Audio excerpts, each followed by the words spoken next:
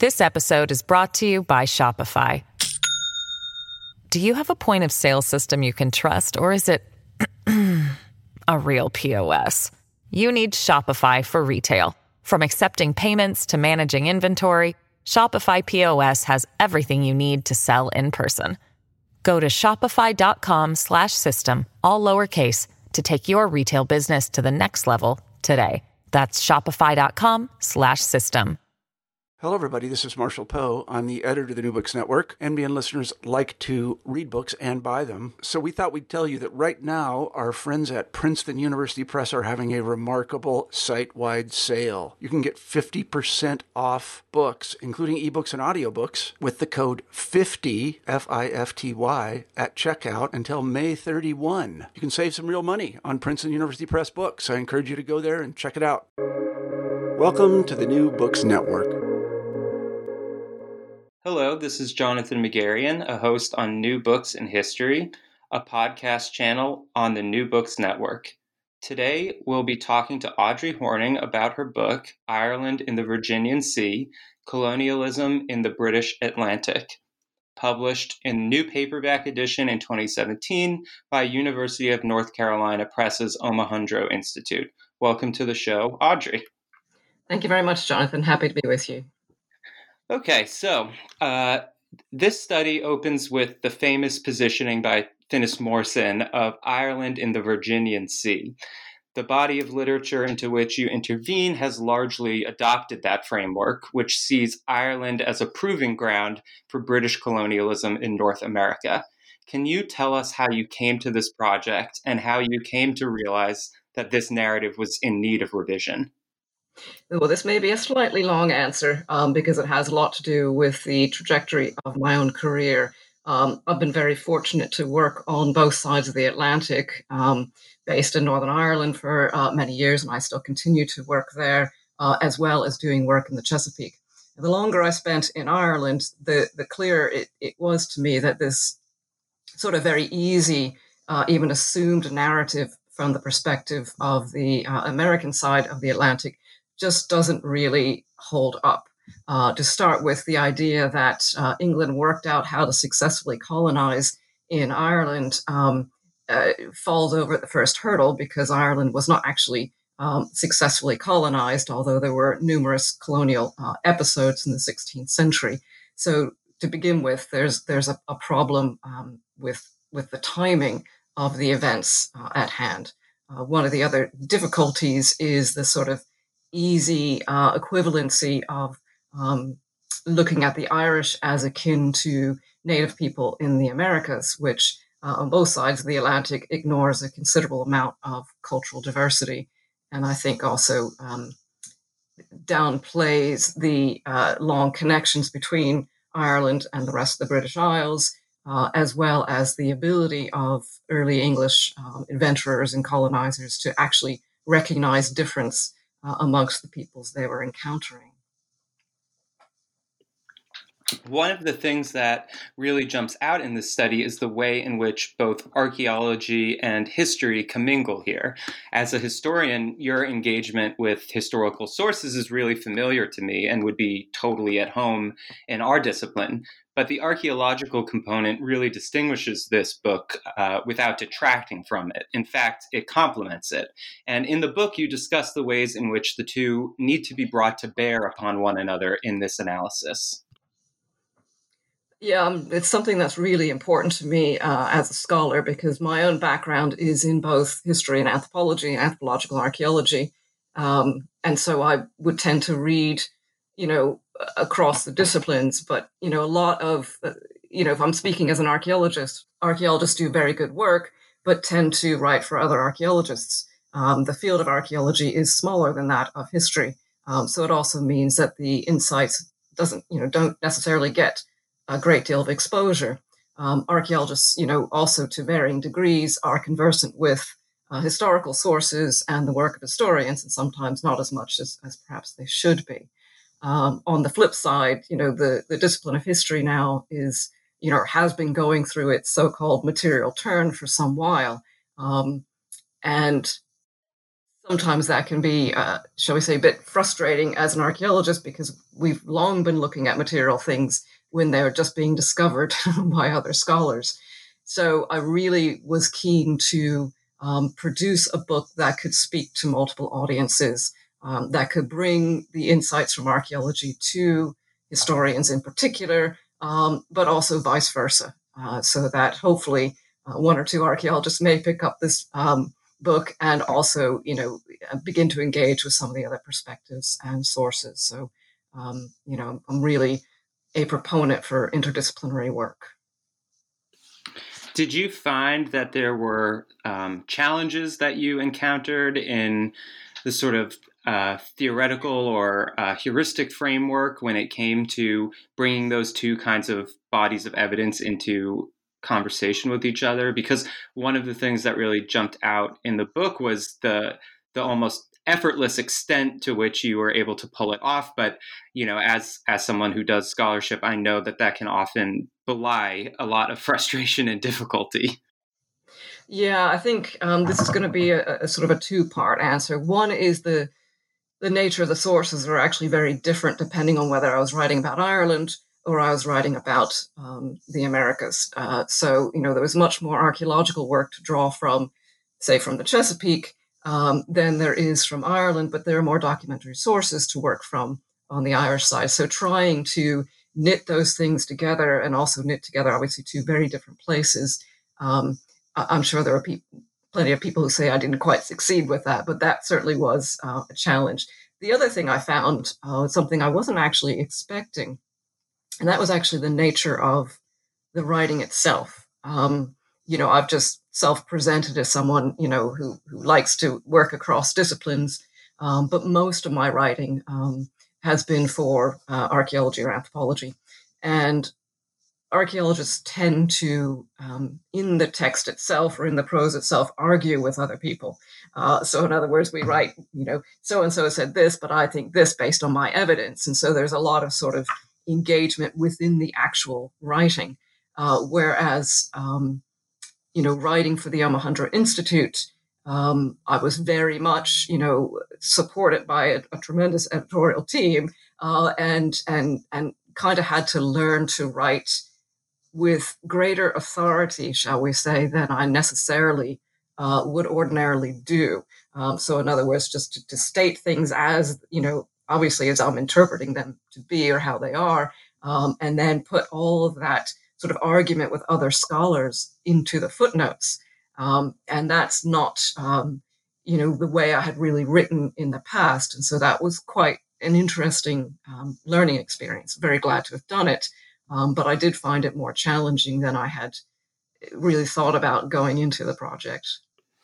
Yeah, and I think one of the things that's worth, I guess, emphasizing, right, is that the nature of the areas that you're analyzing themselves sort of requires this kind of analysis in order to cull any kind of viable story or narrative here, right? Because as you mentioned, in the Irish case, the English have been dealing with Ireland and engaging with Ireland for generations, centuries, and there are written sources for that whole period. But the sources in the pre-colonial period for North America require a more material analysis. I don't know if you'd agree with that characterization. Oh, completely, yes. So there's obviously very, very rich record from North America prior to, European engagements and arrivals, but it has to be read in a very different way because it is principally, based on the material culture, the landscapes, and of course, traditions and memories, which is very different, obviously, than looking at, English court records or even looking at the Gaelic annals, which are very stylized sources themselves. So, yes, the materials are all very different and have to be approached differently. Now, before we dive into the specifics of the book, one question that I did have, and you mentioned this as a difficulty several times, is the disparity between archaeological engagement with between North America and Ireland. And I believe, if I'm remembering it correctly, you say that there's been significantly more archaeological work done in North America than in Ireland. And I'm wondering what accounts for that gap. I think it's an easy answer, and it's a political answer, really. It's to do with colonialism. It's to do with how we view and remember, the 16th and 17th century. So, obviously, there's been an awful lot of engagement in the Chesapeake region with trying to look at the archaeology associated with the early colony. Everybody knows about Jamestown. Everybody knows about the work that's gone on there for decades now, looking for traces of that first settlement. Looking at that, obviously, requires engaging with the material in terms of the relations between the English and the native inhabitants of the land. In Ireland, on the other hand, there's Ireland has wonderful archaeology, very good, actually, legislation protecting archaeological sites, supporting archaeological projects. There's a great deal of public interest in archaeology. But the archaeology that people are interested in tends to be from much earlier periods, tends to be from periods that are not marked by the continuingly fraught relationship between England in particular and Ireland. So it wasn't really until even the 1970s that people doing medieval archaeology got any kind of respect at all. For post-medieval archaeology, and I'm broadly, putting that 1550 onwards, this was a very unpopular support until I would actually put it, into the peace process, the time of the peace process in Northern Ireland, when, beginning to look back at the material legacies of the early 17th century, which people look at as the root of the Troubles, in the present day or in the 20th century. It just wasn't a popular thing to do. Why would you look at the record associated with, period that many people in the island of Ireland would associate with oppression? So professionally, I think, for a long time, people steered away from it because of concerns about, how it might be viewed by the public, and also steered away from it for reasons that are familiar around the planet. The idea that we don't actually need to do archaeology of time periods when we have a documentary record. Obviously, any good historian knows that documentary record is biased in its perspective, its compilation, and its actual existence. So those are easy arguments, for an historical archaeologist to counter. But when you add to it the fraught nature of the period that I'm talking about in terms of the island of Ireland, it makes it even more difficult. So, moving into the book itself and its arguments, in my reading, you suggest that some of the problems historians have faced might be boiled down to an issue of mislocating causality. You note that Ulster and Virginia plantations were established at roughly the same time, involved the same personalities, and were financially intertwined. But the mistake lies in going from that overlap to inferring some causal or directional connection. And so before we dive into the specifics of each of those, can you maybe talk about the shared ideological origins you source in Renaissance thought that gives that illusion of causal connection, if I am reading it correctly? Well, I think some of it's just a confusion over timings. I think that the more I looked into the things that are shared between the two places, i.e. the people and the rationales, the clearer it also was of the ways in which people were making it up as they went along. It emerges as far more chaotic than carefully planned and operating in a sort of linear manner. In terms of the causality and the Renaissance ideologies, I have to think that one through in terms of what you're looking for. Certainly, in both lands, and again, some of the same people are drawing from their reading of classical sources and particularly their reading of what the Romans were doing or were supposed to be doing. That, of course, all then gets tied up in changes in economic realities. We could talk about the, emergence of some form of capitalist ideologies.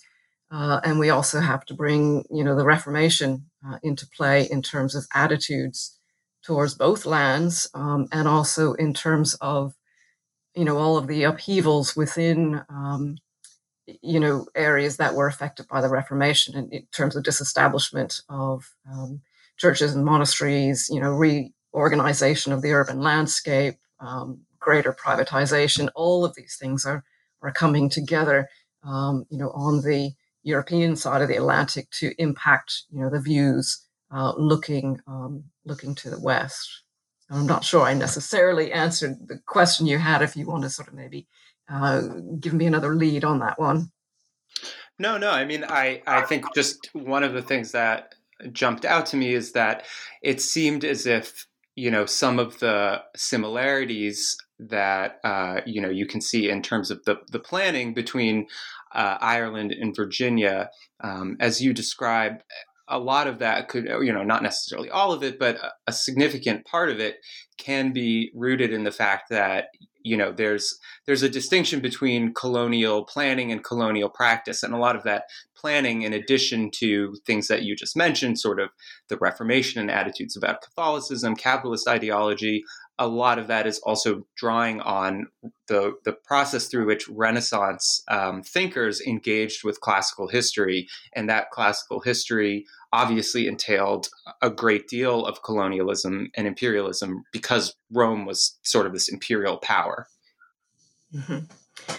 Yeah, I think that the sort of gap between the ideas and the reality is probably the best example from Ireland is the effort of Sir Thomas Smith to plant the Ards Peninsula in Ulster, the eastern part of Ulster, in the 16th century.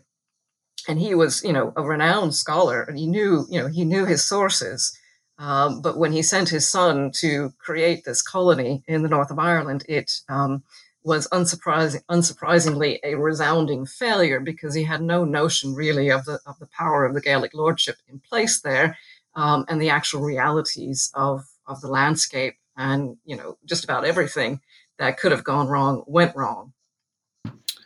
So moving into like the meat of the text here, we begin in the 16th century, and important to this book is attending to the chronology. The plantations of Munster in the late 16th century are really different from the Ulster plantation of the 17th century. And one of the things that happens in the 16th century is that Ireland is rendered unknown, as you describe it. And this process of actively unknowing is really explored in the book, particularly as the fact of being familiar with the Irish makes it distinct from North America. So I'm curious to hear you talk a little bit more about that process of rendering the known unknown through active ideation.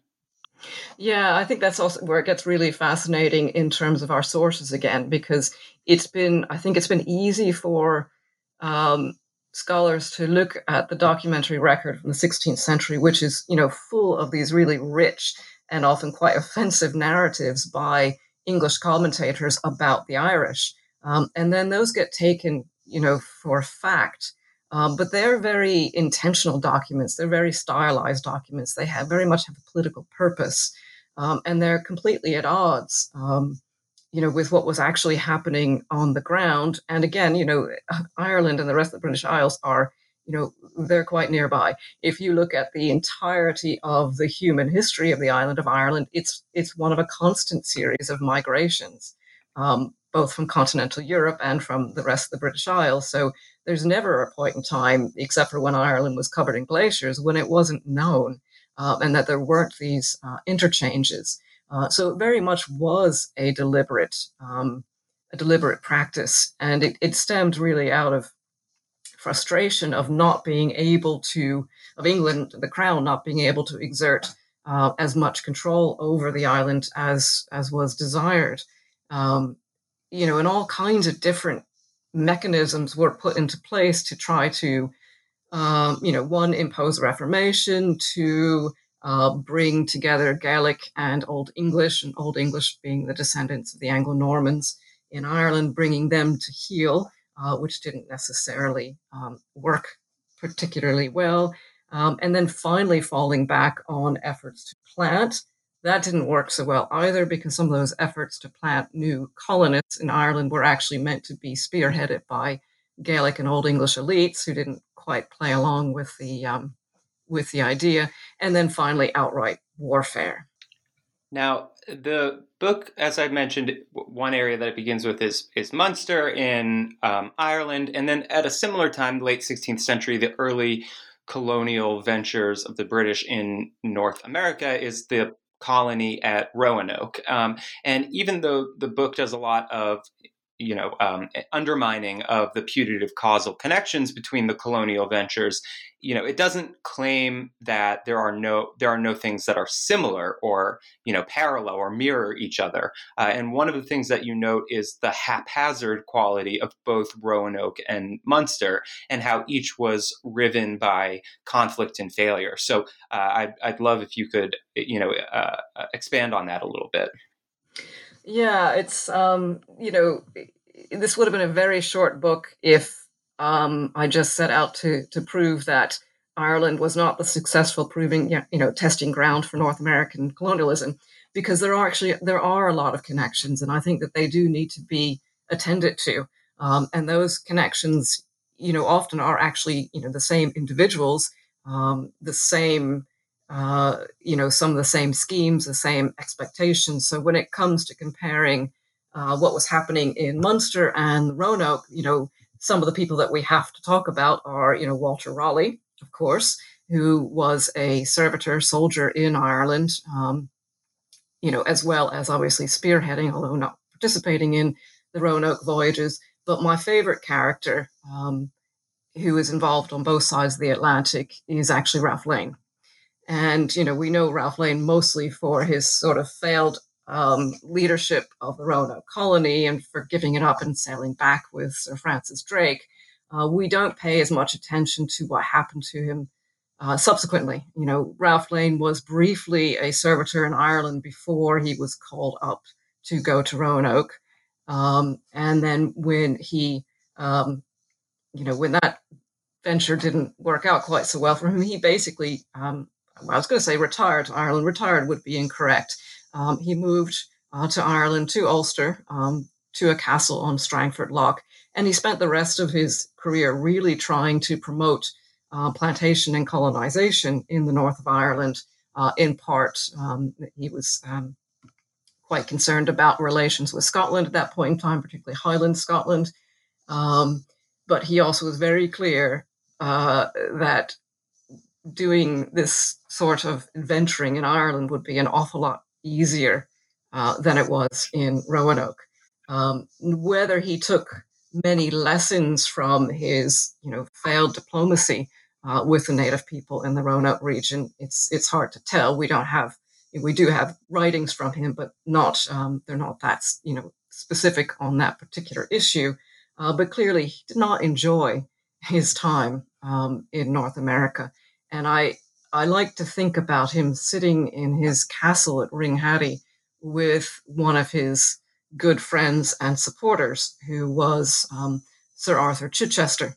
And Chichester would later become the Lord Deputy of Ireland in the early 17th century when the Ulster Plantation itself was launched.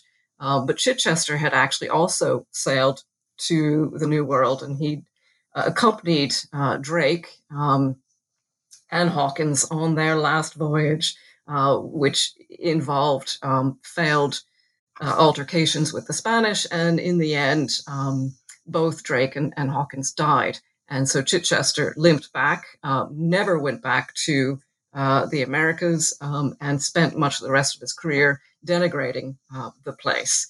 So, again, that idea of success in one place leading to success in the next place and onwards and upwards really falls apart quickly, when you look at it, even, with through the perspective of a few individuals. Some of the other Roanoke connections with Munster, much of our I guess, visual understanding of the Algonquian people in the Roanoke region comes from, the fantastic watercolors by John White, the artist John White, who was also the governor of the final Roanoke colony. Well, John White ended up, living out the rest of his life in Ireland on lands held by Walter Raleigh. Thomas Harriot, the great scientist who chronicled both native society and the natural world in the Roanoke area, also ended up getting property in Ireland in the Munster Plantation, again associated with Walter Raleigh's lands. So, there's obviously many, many ways to look at this period, but one way that's quite rich is through these individual lives. Now, another area of similarity ties into one of the central motifs of the book, which is the forceful way that you insist that we attend to the disunity and polyphony of both Gaelic, Irish, and Native Americans, and you document how the factionalism of late medieval Gaelic politics colored responses to English colonialism, just as it did in the Chesapeake context. Yes, and here I want to be careful, I guess, in how I respond, because one of the other tropes in comparative scholarship in the past has been the equivalency between Native societies in the Americas and the Irish. And the reasons for that are clear, because the English often wrote about them in the same way, very derogatory, savages and all the rest of those caricatures. But it does mean we also have to take those writings seriously as emblematic of a particular, I think, constructed worldview on the part of the English. When we start to then look more closely at what was happening on either side of the Atlantic, yes, you're absolutely right. It's factionalism is key to understanding, how the English, who were not always all that well organized, managed to be successful. Certainly successful in planting colonies in North America, and successful to varying degrees in Ireland, which I suspect we'll come back onto. So when it comes to looking at Ireland and particularly Ulster, but really the whole island, you have competing lordships, and some of those lordships are headed up by the Old English, who I mentioned before. Some are headed up by Gaelic lords. They have sometimes allegiances with one another, sometimes they don't. When we look at the north of Ireland, we have some very, very powerful, principally Gaelic lordships in the 16th century, and we also have very strong connections with Gaelic Scotland, and particularly what was left of the medieval lordship of the Isles, which is the MacDonald clan. And so you have a lot of competing polities, if you like, on the ground. Sometimes there are allegiances between powerful Gaelic lords, in Ulster. The ones that I probably pay particularly attention to in this book are the O'Cahans, and their lands are what became the Londonderry Plantation, and the MacDonalds. And the MacDonalds are controlling significant parts of what is County Antrim now, as well as connections to the Isles. And sometimes these Gaelic lords are working alongside the English because they see it as being in their interests, and in their interest basically being maintaining the power of their lordship. And at other times, they're obviously at odds. When we look at the Highland Scots who are engaged in the north of Ireland, the MacDonalds were fantastic shapeshifters, if you like, working with the English against the Irish, then working with the Irish against the English according to their own needs. The most powerful Gaelic lord in the north was Hugh O'Neill, which would be a familiar name to many, I think. And he's somebody who is a sort of quintessential shapeshifter, because he's a Gaelic lord, but he was raised in an English household in the English Pale, Dublin. So he's conversant with English society and English culture and English materials, while at the same time he emerges as the most powerful leader of the Gaelic resistance. So this is all very, I think, these are people who are quite self-aware, but like anyone else, they can't predict the future.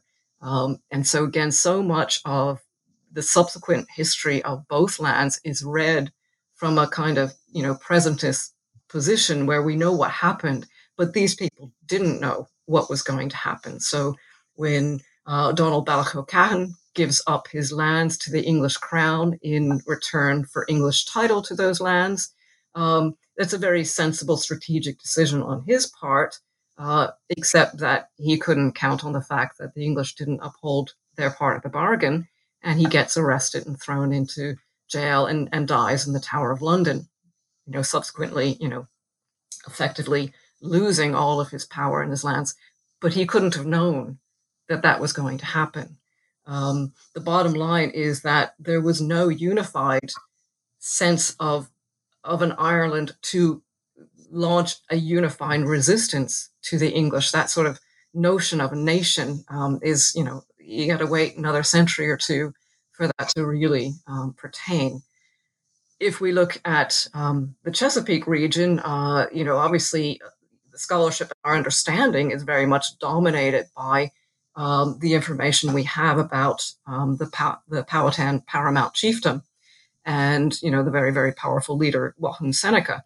But that is, of course, a lot of that knowledge is being drawn through what the English have written about it. So, again, there are probably, there was clearly internal divisions within that paramount chiefdom, and that paramount chiefdom was always, in a place of transformation, trying to absorb other polities or engaging in diplomacy or warfare with other tribal groupings, elsewhere, to the west, the Monacans and Manahoics, the relationship between the Powhatans and the peoples of the Albemarle Sound, which I discussed earlier in relation to Roanoke, isn't always clear.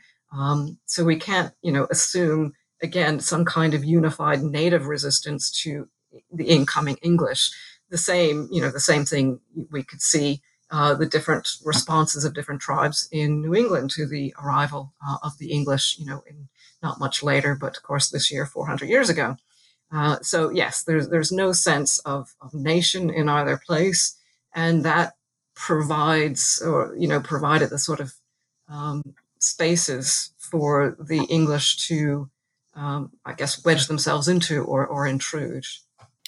Another consistent motif, which we've alluded to already, actually, is the gulf between plan and practice. And for example, in the Irish context, imposing on Ireland English visions of agriculture was central to what they perceived as their civilizing mission. But when we look at practice, in reality, what we see is English colonists adopting elements of Irish cattle pastoralism.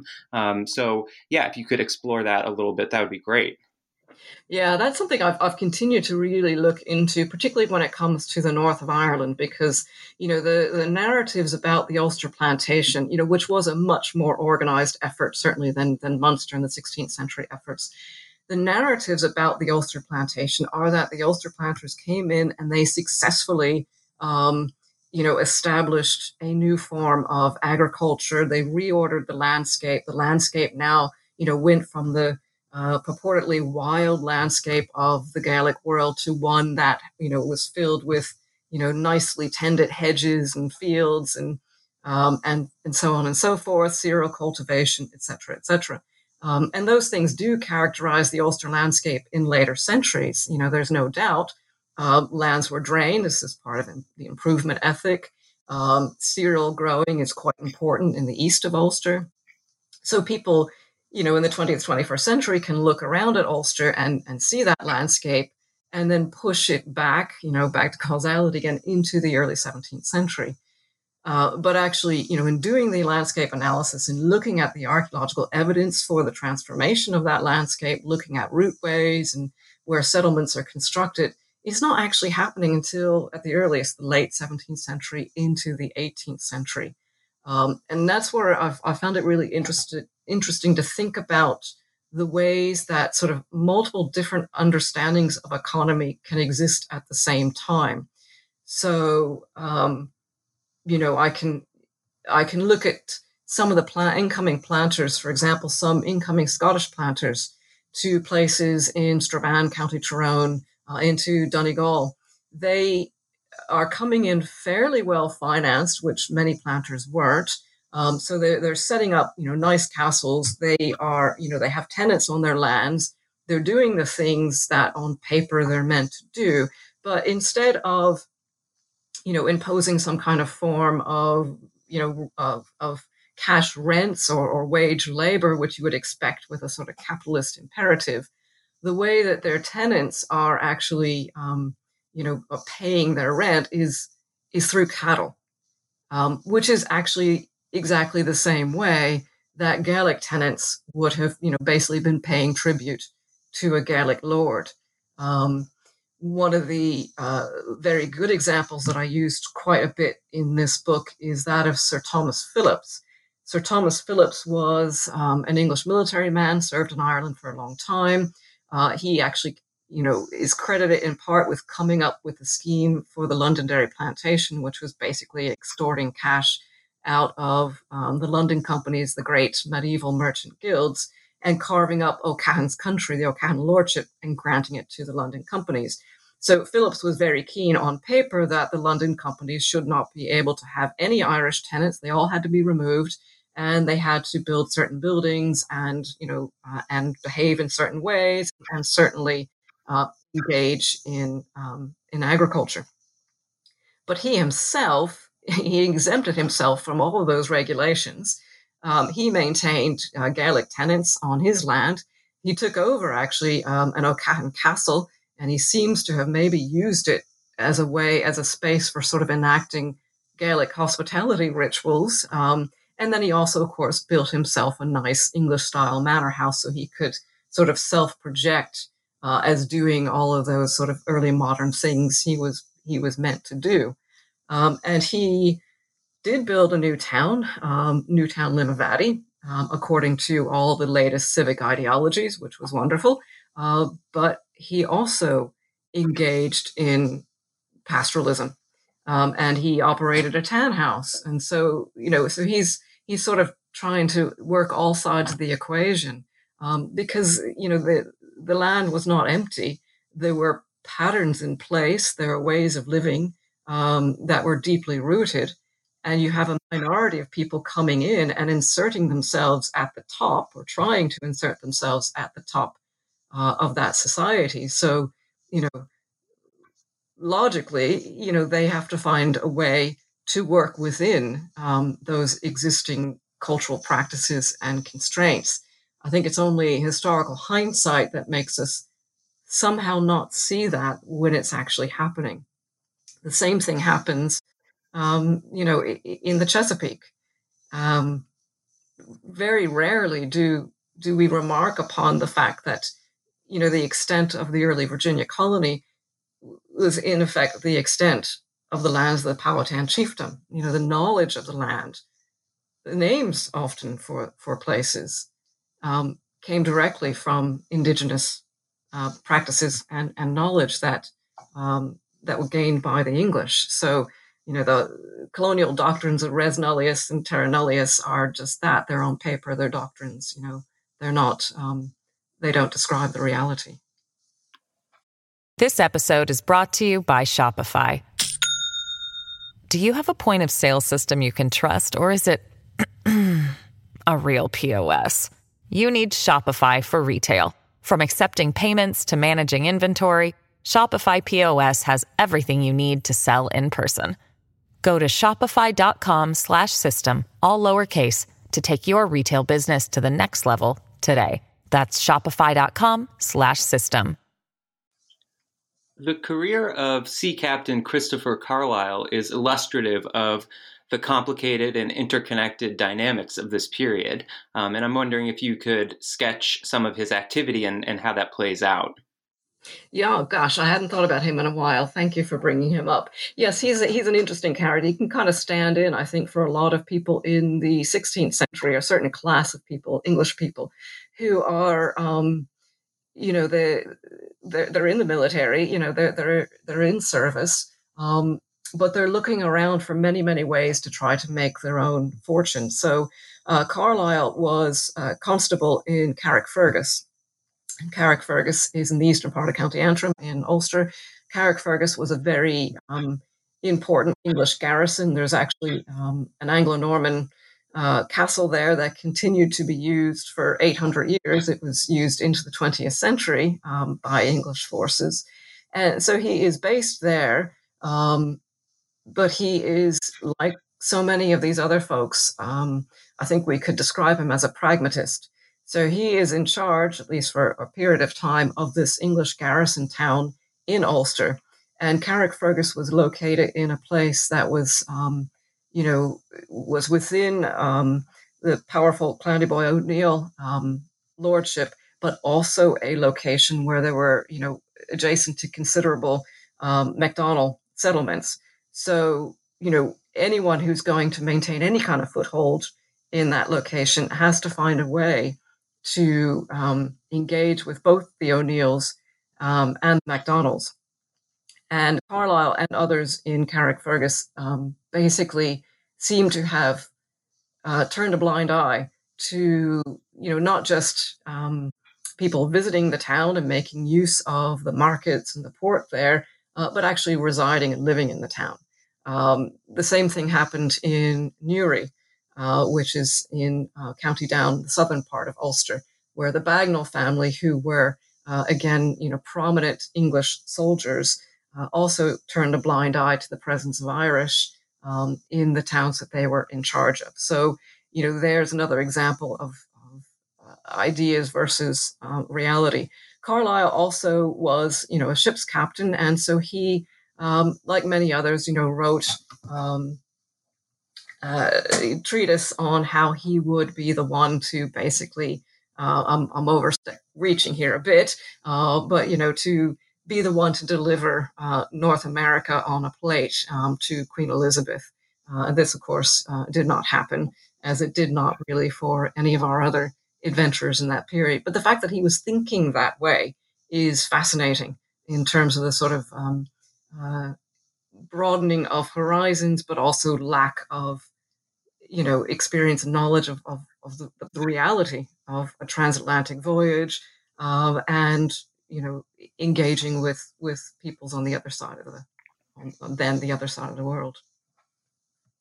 Well, hopping over there across the Atlantic, you begin by stressing that the native peoples allowed the first English colonists, to survive by choice, predicated upon a century of contact and familiarity that we don't usually associate with what's now the central Atlantic seaboard. Can you elucidate some of the ways, some of the knowledge indigenous peoples outside of the Spanish territories would have had on the eve of the English arrival? Yeah, the Spanish do have to be part of the story. And even in the area, where I was focusing on the Chesapeake, the Spanish had a presence there. There was a Spanish mission in what is now Williamsburg today. So, there are very close engagements there. Certainly, even if we're looking at levels of knowledge that are not, direct one-on-one European and native person in the North Carolina, Virginia region as it is today, people moved around, certainly, and communications went between tribes, different polities, objects traveled as well. So, and that's, again, where the archaeological record is extremely helpful when you find these objects that have moved, through native networks over considerable distances. And I think, again, not thinking about the Spanish imprint in the Chesapeake region is a factor of, the nature of, historical understandings and history teaching, where we focus specifically on the arrival of, the English colonists in 1607 to Jamestown. And it's almost as if nothing had happened before that. It's one of the most intriguing examples of a direct connection between native peoples in the Chesapeake and Spanish is, of course, Papaqueno, or Don Luis, who appears to have been anyway a Powhatan Indian, Algonquian Indian, who was captured by the Spanish, lived in the Spanish colonies, traveled to Spain, and then came back with that Spanish mission in the 1570s to, in the Chesapeake region nearby Williamsburg, and of course was central to the destruction of that mission having returned to his own people, or so we can intuit from the Spanish documents. There's some suggestion that he also was in at a great age of over 100, also potentially central to one of the Powhatan uprising against the English in the 17th century. I think that might be a stretch too far, but his story is one where we do see that direct connection. And whatever knowledge he and others who may also have been kidnapped, who were just not recorded, brought back, we should really not denigrate the power of those understandings, within Native societies and Native communication networks. Certainly for, coastal polities, they would have been familiar with seeing ships, plying this part of the Atlantic. The more we move northward to think about those engagements, the fishing, up in places like Newfoundland was happening throughout the 16th century, involved the Portuguese, the English, other Europeans, and there was considerable knowledge amongst Native people in those regions of these fishing people who, at least at the start, weren't remaining there year round. So that knowledge did travel. It's just harder for us to document that. But I think seeing some of the responses of Native people to the arrival of colonists makes it clear that there was already knowledge. And there we have to filter out some of the more, overblown statements of some of our early colonists. Thomas Harriot saying, that the Native people didn't know whether to think them gods or men, I think is really a little bit more self-promotional than actual reportage.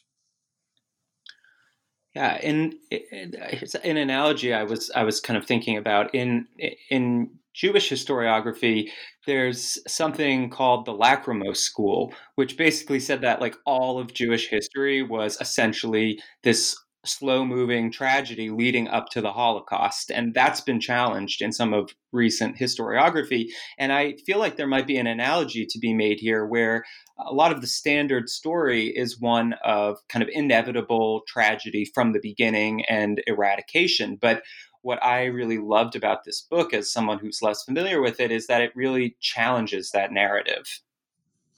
Yeah, I think that's a really interesting connection to make, because again, it is reading things through hindsight, and particularly from an Irish perspective, there does seem to be this sort of presumed inevitability about the way things turned out, and the fact that it can be seen as unresolved. The legacies of plantation can be seen as unresolved in the very existence of Northern Ireland today.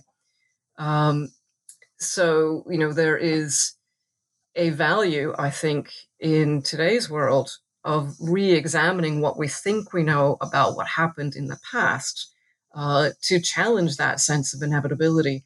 And when you challenge that presumption, I think it opens up different possibilities in the present. So, this is not something that's in this book, but when I work in Northern Ireland and live in Northern Ireland, it's very hard to escape the sort of division of society and the work that everyone is trying to do in terms of being a post-conflict society. And so much of that is rooted in different understandings of the past, which are taught differently in schools.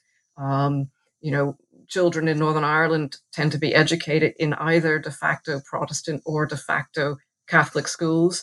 This two traditions model is also rooted in assumptions of connections in the 16th and 17th century with, today's Catholic or nationalist community rooted in, perceived anyways, rooted in the Gaelic society, Protestants in planter society.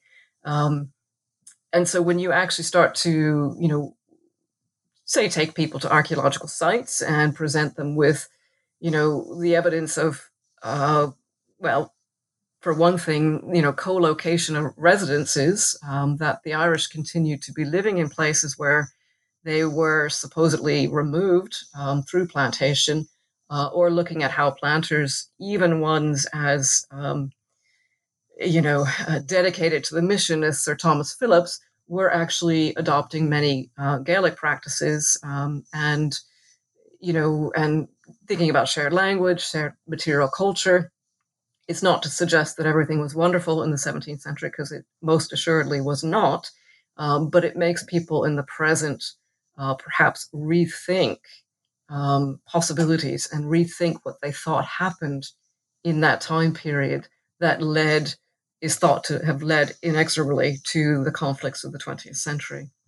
The uprising of 1622 marks a turning point in the dynamics of the Chesapeake, and is also a sort of window through which a lot of the divergence between the two colonial ventures happens, if I kind of have that correct. Yes, and I think here I'm going to limit that in part to the sort of James River region in the Chesapeake.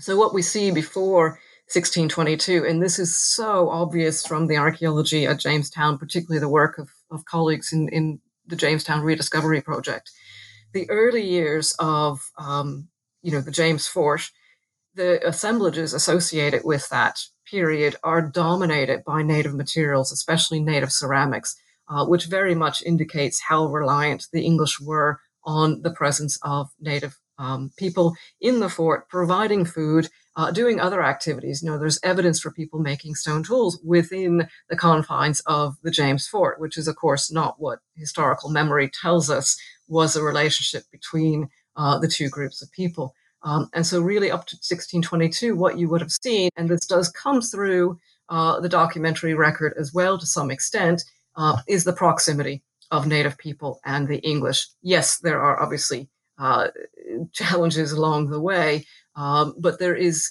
daily proximity. That daily proximity actually allowed for the events of March 1622, when native people went into English houses, and it's recorded as they did every day, and instead of sitting down for a shared meal, of course, brought out the weaponry. So those events, the violence of those events, I think have overshadowed, understandably, the sort of intimacy that allowed it to occur, and the ways that the English somehow didn't see it coming is also very interesting to contemplate in terms of the nature of the relations at that point in time. This then is reflected archaeologically, because all of a sudden, or maybe not all of a sudden, but pretty shortly afterwards, if you look at the archaeological record of pre-1622, supposedly English sites, there's a very strong native imprint in terms of native materials. After 1622, in the James River region itself, we don't see that so much at all anymore. That's actually different in the Maryland colony. So some recent work reassessing archaeological sites along the Potomac, which is led by Julie King of St. Mary's College. What we saw in that work was the continuing presence of native materials on English colonial sites. So there are different relations happening in that part of the Chesapeake, which again, serves to challenge any kind of, broad brush understanding of the early Chesapeake as a whole. So again, that shift around 1622 really is, Jamestown and its surrounding region, where it's, very explicitly the policy to limit engagements and to, in many cases, punish the members of the Powhatan groupings who had participated in the uprising.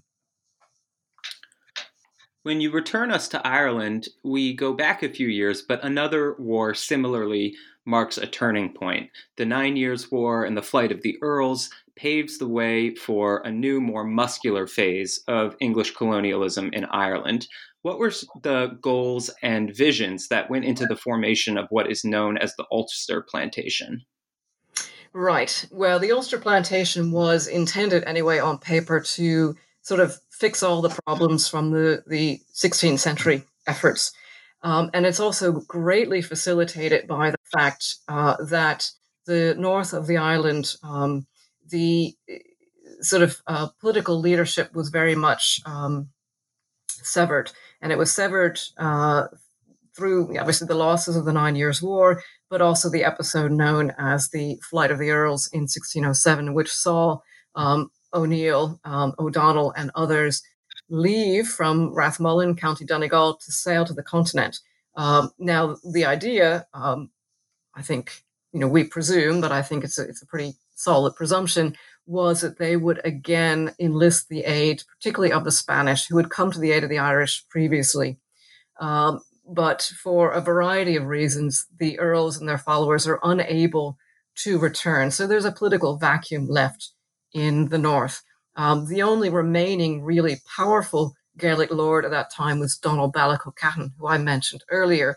And so he is, basically put out of commission through being arrested and actually not charged with anything, but nonetheless, his lands are acquired. So that means that a significant part of the north of the island is then open to this new scheme. And this new scheme was more organized in the way that it divided up the lands. So some lands were given to servitors and military men. Some lands were given to the church. Some lands, but not that many, were given to loyal Irish landholders. But the bulk were divided up between incoming Scottish and English planters.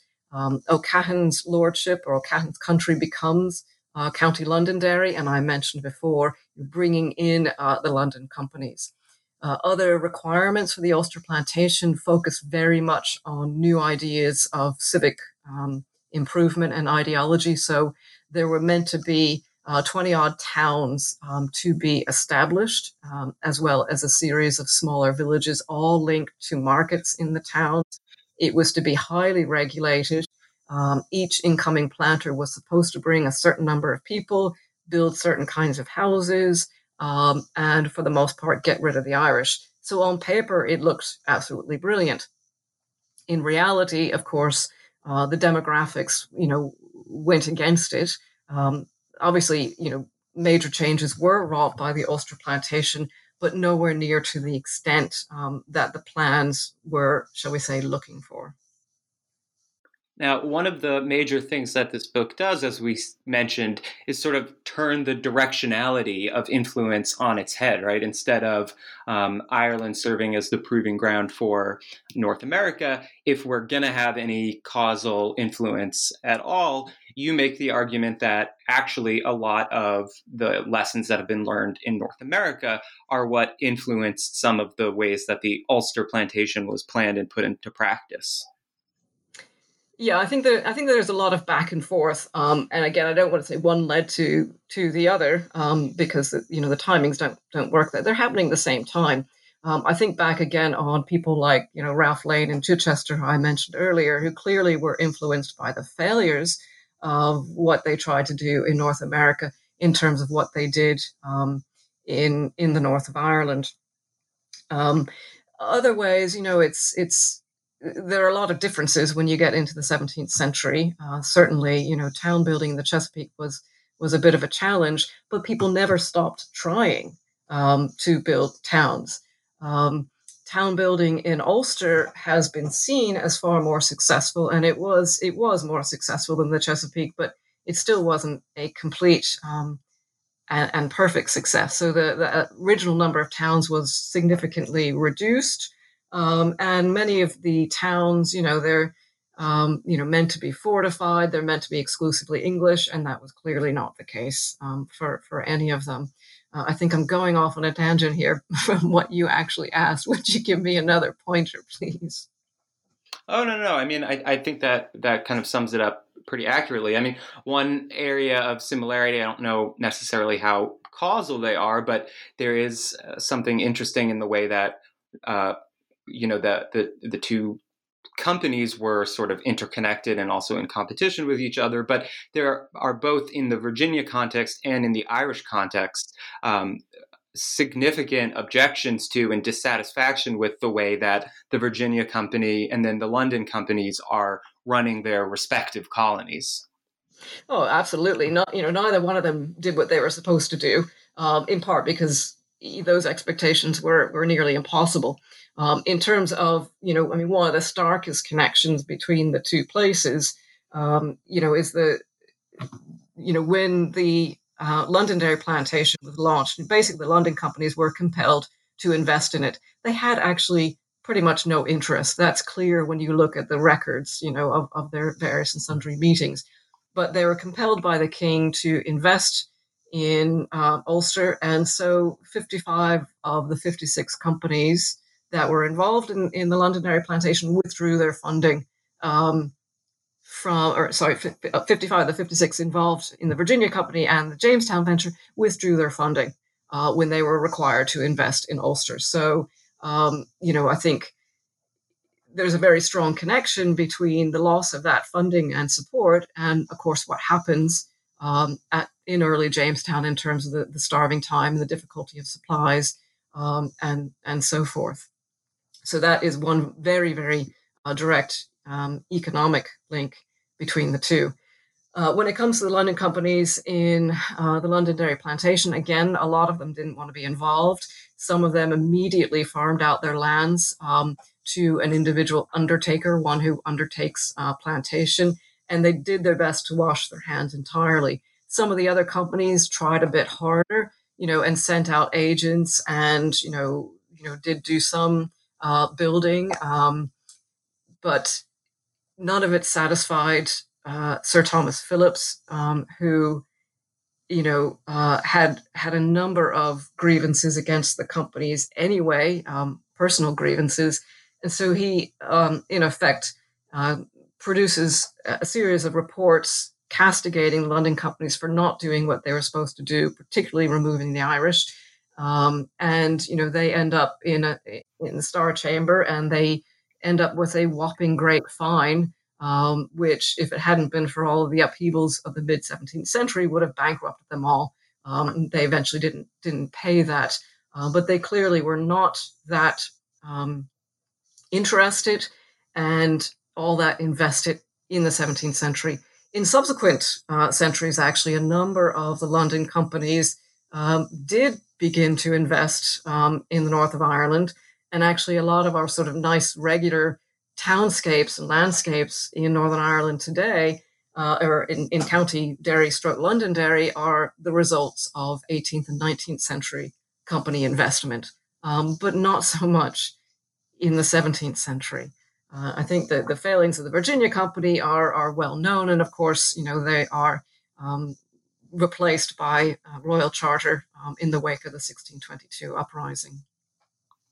Yeah, and it's sort of tying right into this. When we return to Virginia, one of the sort of ironic consequences of the convoluted way these colonies are interconnected is that they have to compete for limited resources from these companies with investors, and companies both overlapping sometimes and in competition with one another. And one of the consequences of this, you say, is that speculation ran rampant in both of the ventures.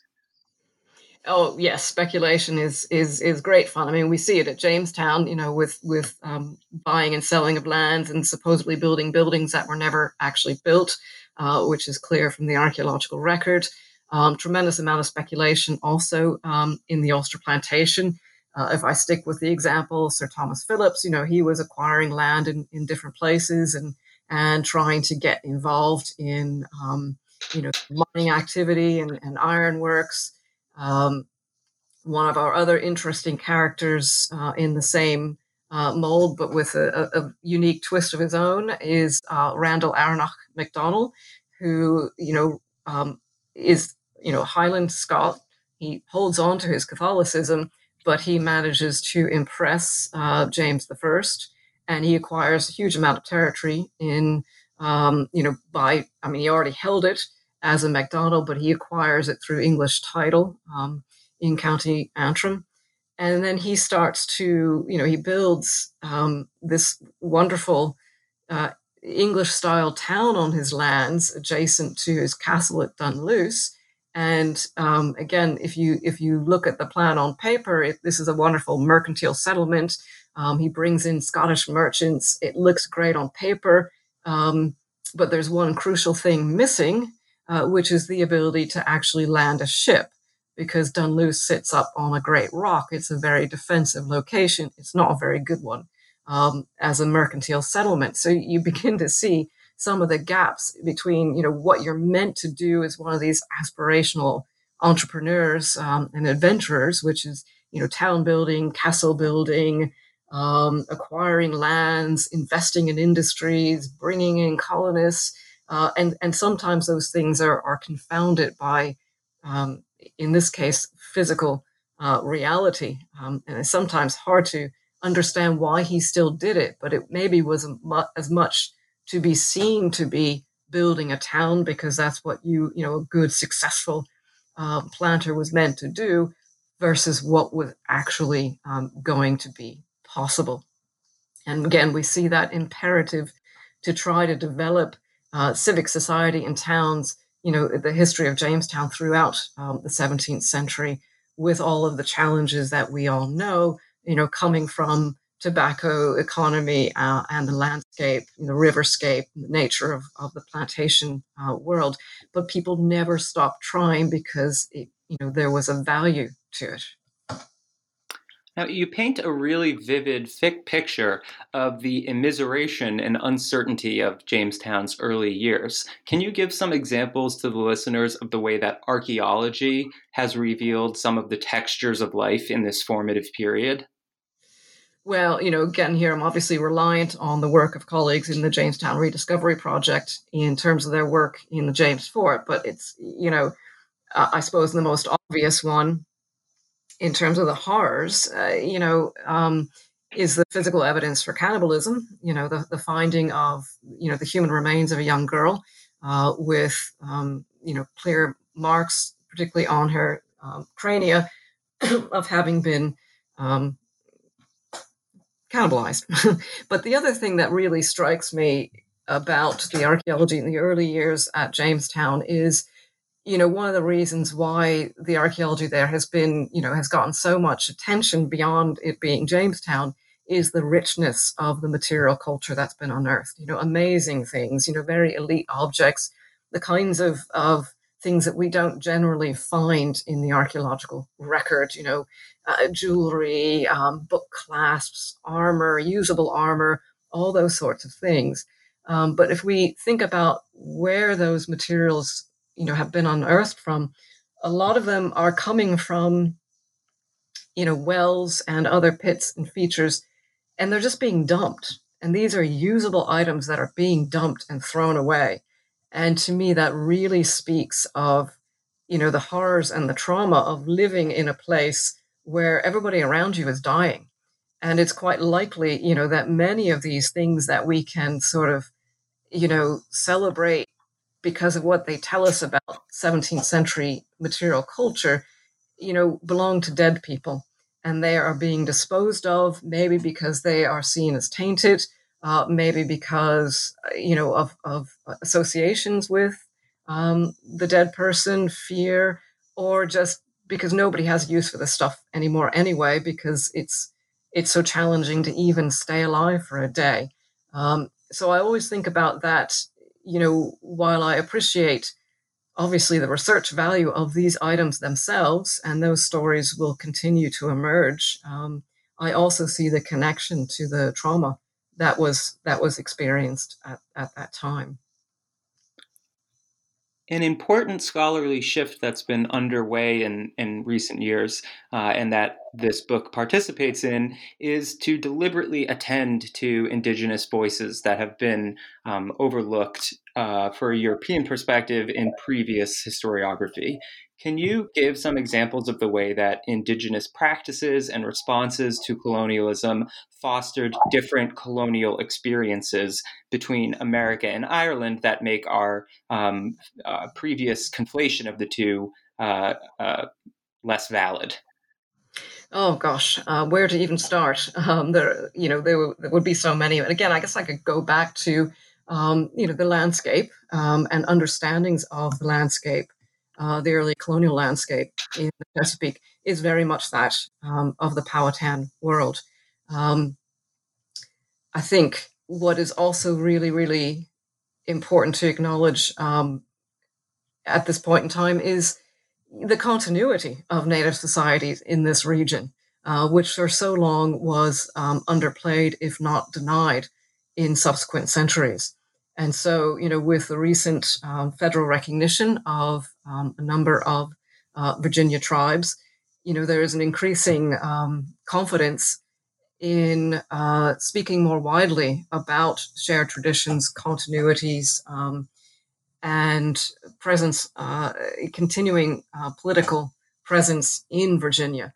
And, the Native people always knew these things. It's just taken historians, other scholars, the general public much longer, I suppose, to come to the same recognition. One of the areas that I have speculated around, thinking archaeologically. I mean, obviously, we could talk about, the impact of foodways as well as place names, but also other more maybe intangible things, like understandings of political economy. That's clear in the Irish example, but some of the political economy in the Chesapeake as well. I think that the English adopted and adapted to was undeniably influenced by native patterns of moving around the riverine landscape, certainly species in terms of flora and fauna, and so on and so forth. I've also wondered about architecture. So much of the historical archaeology of the Chesapeake region has been looking at the very seemingly unique form of earth-fast buildings that the English constructed in Virginia and Maryland, often, termed impermanent architecture, mostly because it's not standing anymore, not because it was built to be impermanent. And we always look for English precursors for this style of building, rather than actually looking right nearby and seeing that Native people also constructed houses by putting posts and other buildings posts into the ground. So I think those connections and those influences are there, and they become much more obvious the more that we look at them. And again, that understanding of the landscape and the known world that marked the extent of the Virginia colony in the 17th century is a Powhatan geography. It is not an English geography. It is something that the English learned from the Powhatans, but never credited them with.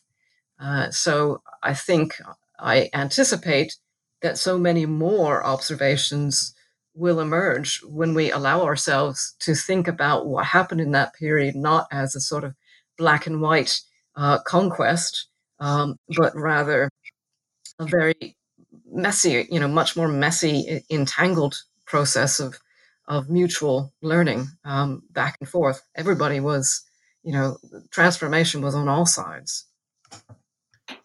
One framework that you engage with a lot and that I found really compelling was what you might call identity signaling. It allows you to really explore how objects, plans, and actions can be polyvalent and speak to multiple purposes or even divergent purposes. So, to give an example from each side of the Atlantic, the economic ambitions of Governor Berkeley can both make sense from a financial perspective and mark him out ostensibly as a man of science. And in Ireland, the plasterwork of Edward Dodington can literally remake a piece of Gaelic architecture that he has usurped, while through its very shoddiness can seek to project a sense of confidence that is belied by the material conditions. So if you agree with my reading there, could you briefly describe Governor Berkeley's agricultural interests and Dodington's remaking of Gaelic architecture and discuss how they speak with multiple voices? Yes, that's two really, really good examples. I'll start with Dodington. Edward Dodington was one of those English servitors, and he held an O'Cahan castle at a place called Dungiven, and those lands were given to the Skinners Company. The Skinners immediately hired Dodington to be their agent on the ground to administer their lands. And the Skinners got the worst land in the Londonderry Plantation, mountainous part of the Sperrins, lovely River Row running through it, but you're not the kind of place where you're going to build an agricultural wonderland. And so Doddington inherited a situation where the native Irish would always be in demographic control. But he had to project himself. He had to speak to multiple communities, I suppose, is one way I would put it. So he re-edifies the O'Cahan Tower House, so it looks like, a Gaelic stronghold. But he builds a manor house. This sounds strangely familiar, right, to Sir Thomas Phillips at Limavady. Phillips was Doddington's brother-in-law. They both re-edify Gaelic castles. They both build English-style manor houses. At Dungiven, Doddington is clearly trying to cut some corners. So parts of the building, his manor house, were actually lacked walls, were cut into the clay, which was then plastered over. So you wouldn't actually know how, literally, shaky the foundations were for his particular edifice. So he's trying to speak to many different audiences in what he was doing there, as did Phillips. One of the other things that Doddington did, which is always interesting to try to contemplate his mindset, is the Dungiven Tower House and Doddington's Manor House are literally appended to a medieval church. And within that, the chancel of that church is an effigy tomb. And an effigy tomb is the sort of thing you would expect a Protestant reformer to get rid of, immediately. And he doesn't. He retains that O'Cahan effigy tomb in the chancel of this church, which has been transformed from, or theoretically transformed from, Catholic worship to Protestant worship. And he preserves it. And he preserves it, he never says why. There's no written information on this, possibly as a way of ensuring good relations with the native Irish, possibly as a way of trying to associate himself with the sort of historicity of the site, or possibly because, we don't even know if, how strong his own Protestant beliefs might have been.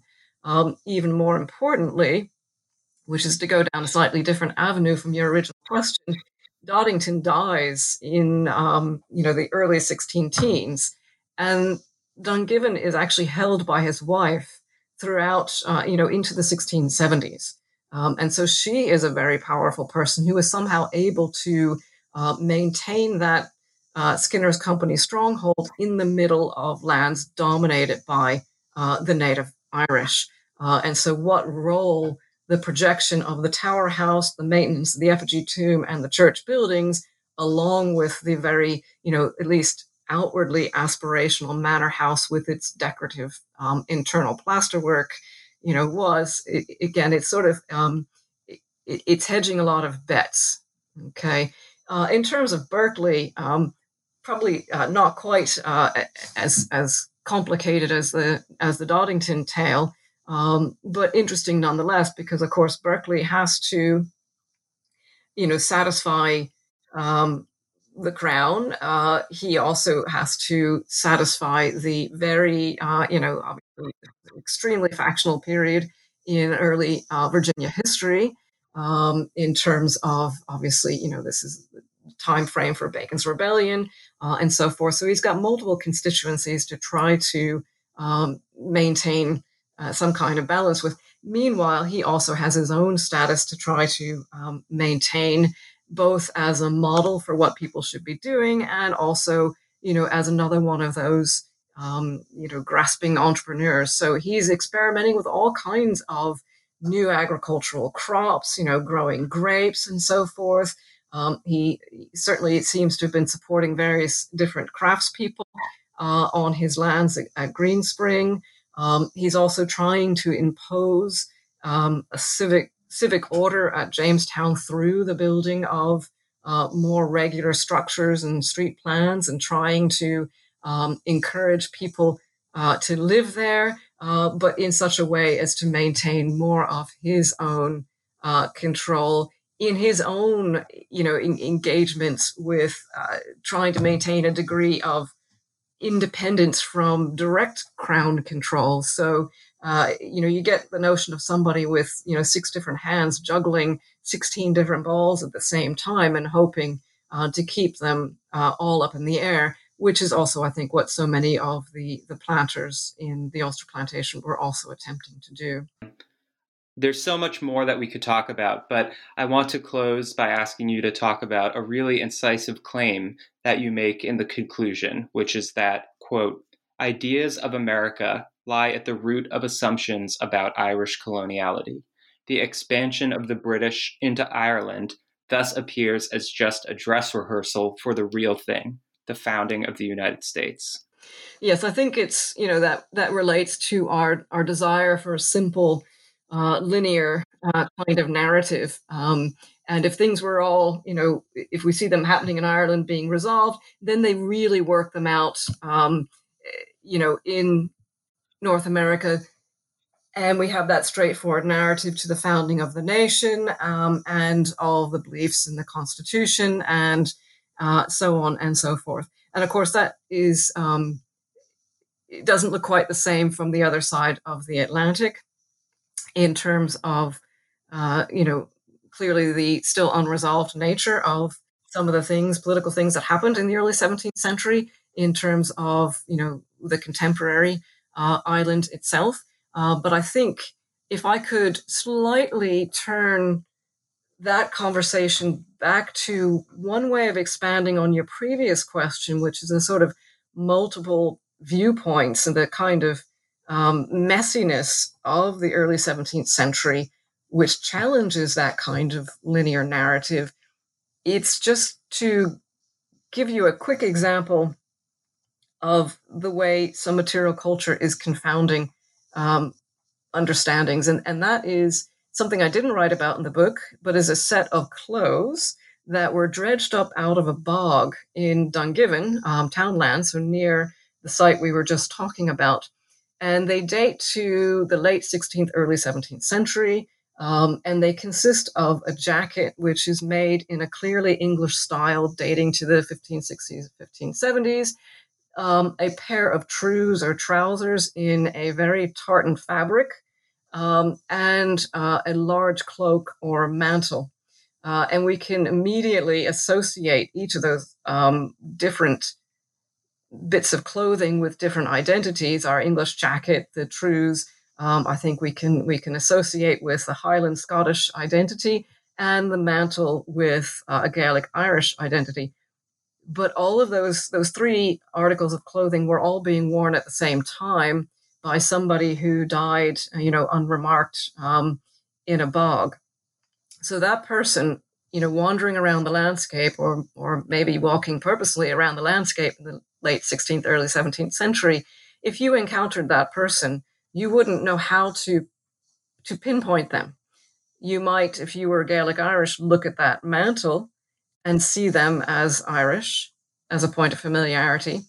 If you're a Highland Scot, you might zone in on the trews, or if you're English, you might look at that jacket.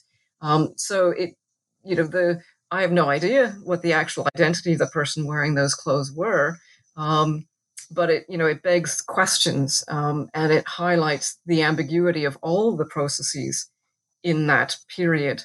And it's that ambiguity, the fact that nothing was resolved at the time, that challenges, again, our linear narratives, which are all meant to sort of end up with, the emergence of democracy and the emergence of the American nation. And the American nation, and that idea of becoming American, is also integrally linked with Ireland and understandings of Irishness when we consider all of the later migration from Ireland to North America, the very important development of an Irish American identity, and the way that an Irish American, identity has viewed history on the island of Ireland, and that relationship between the English and the Irish in the past, which also tends to be a linear, at times oversimplified narrative, that belies the kinds of complexity that comes out of a close look at the early 17th century period, when we clearly have, much more complicated and close relationships than our memories allow us to see. Well, the book is Ireland in the Virginian Sea. It is essential reading for both those interested in the history of North America and Ireland, and it just remains to thank Audrey Horning for being with us. Thank you so much for the opportunity to talk with you.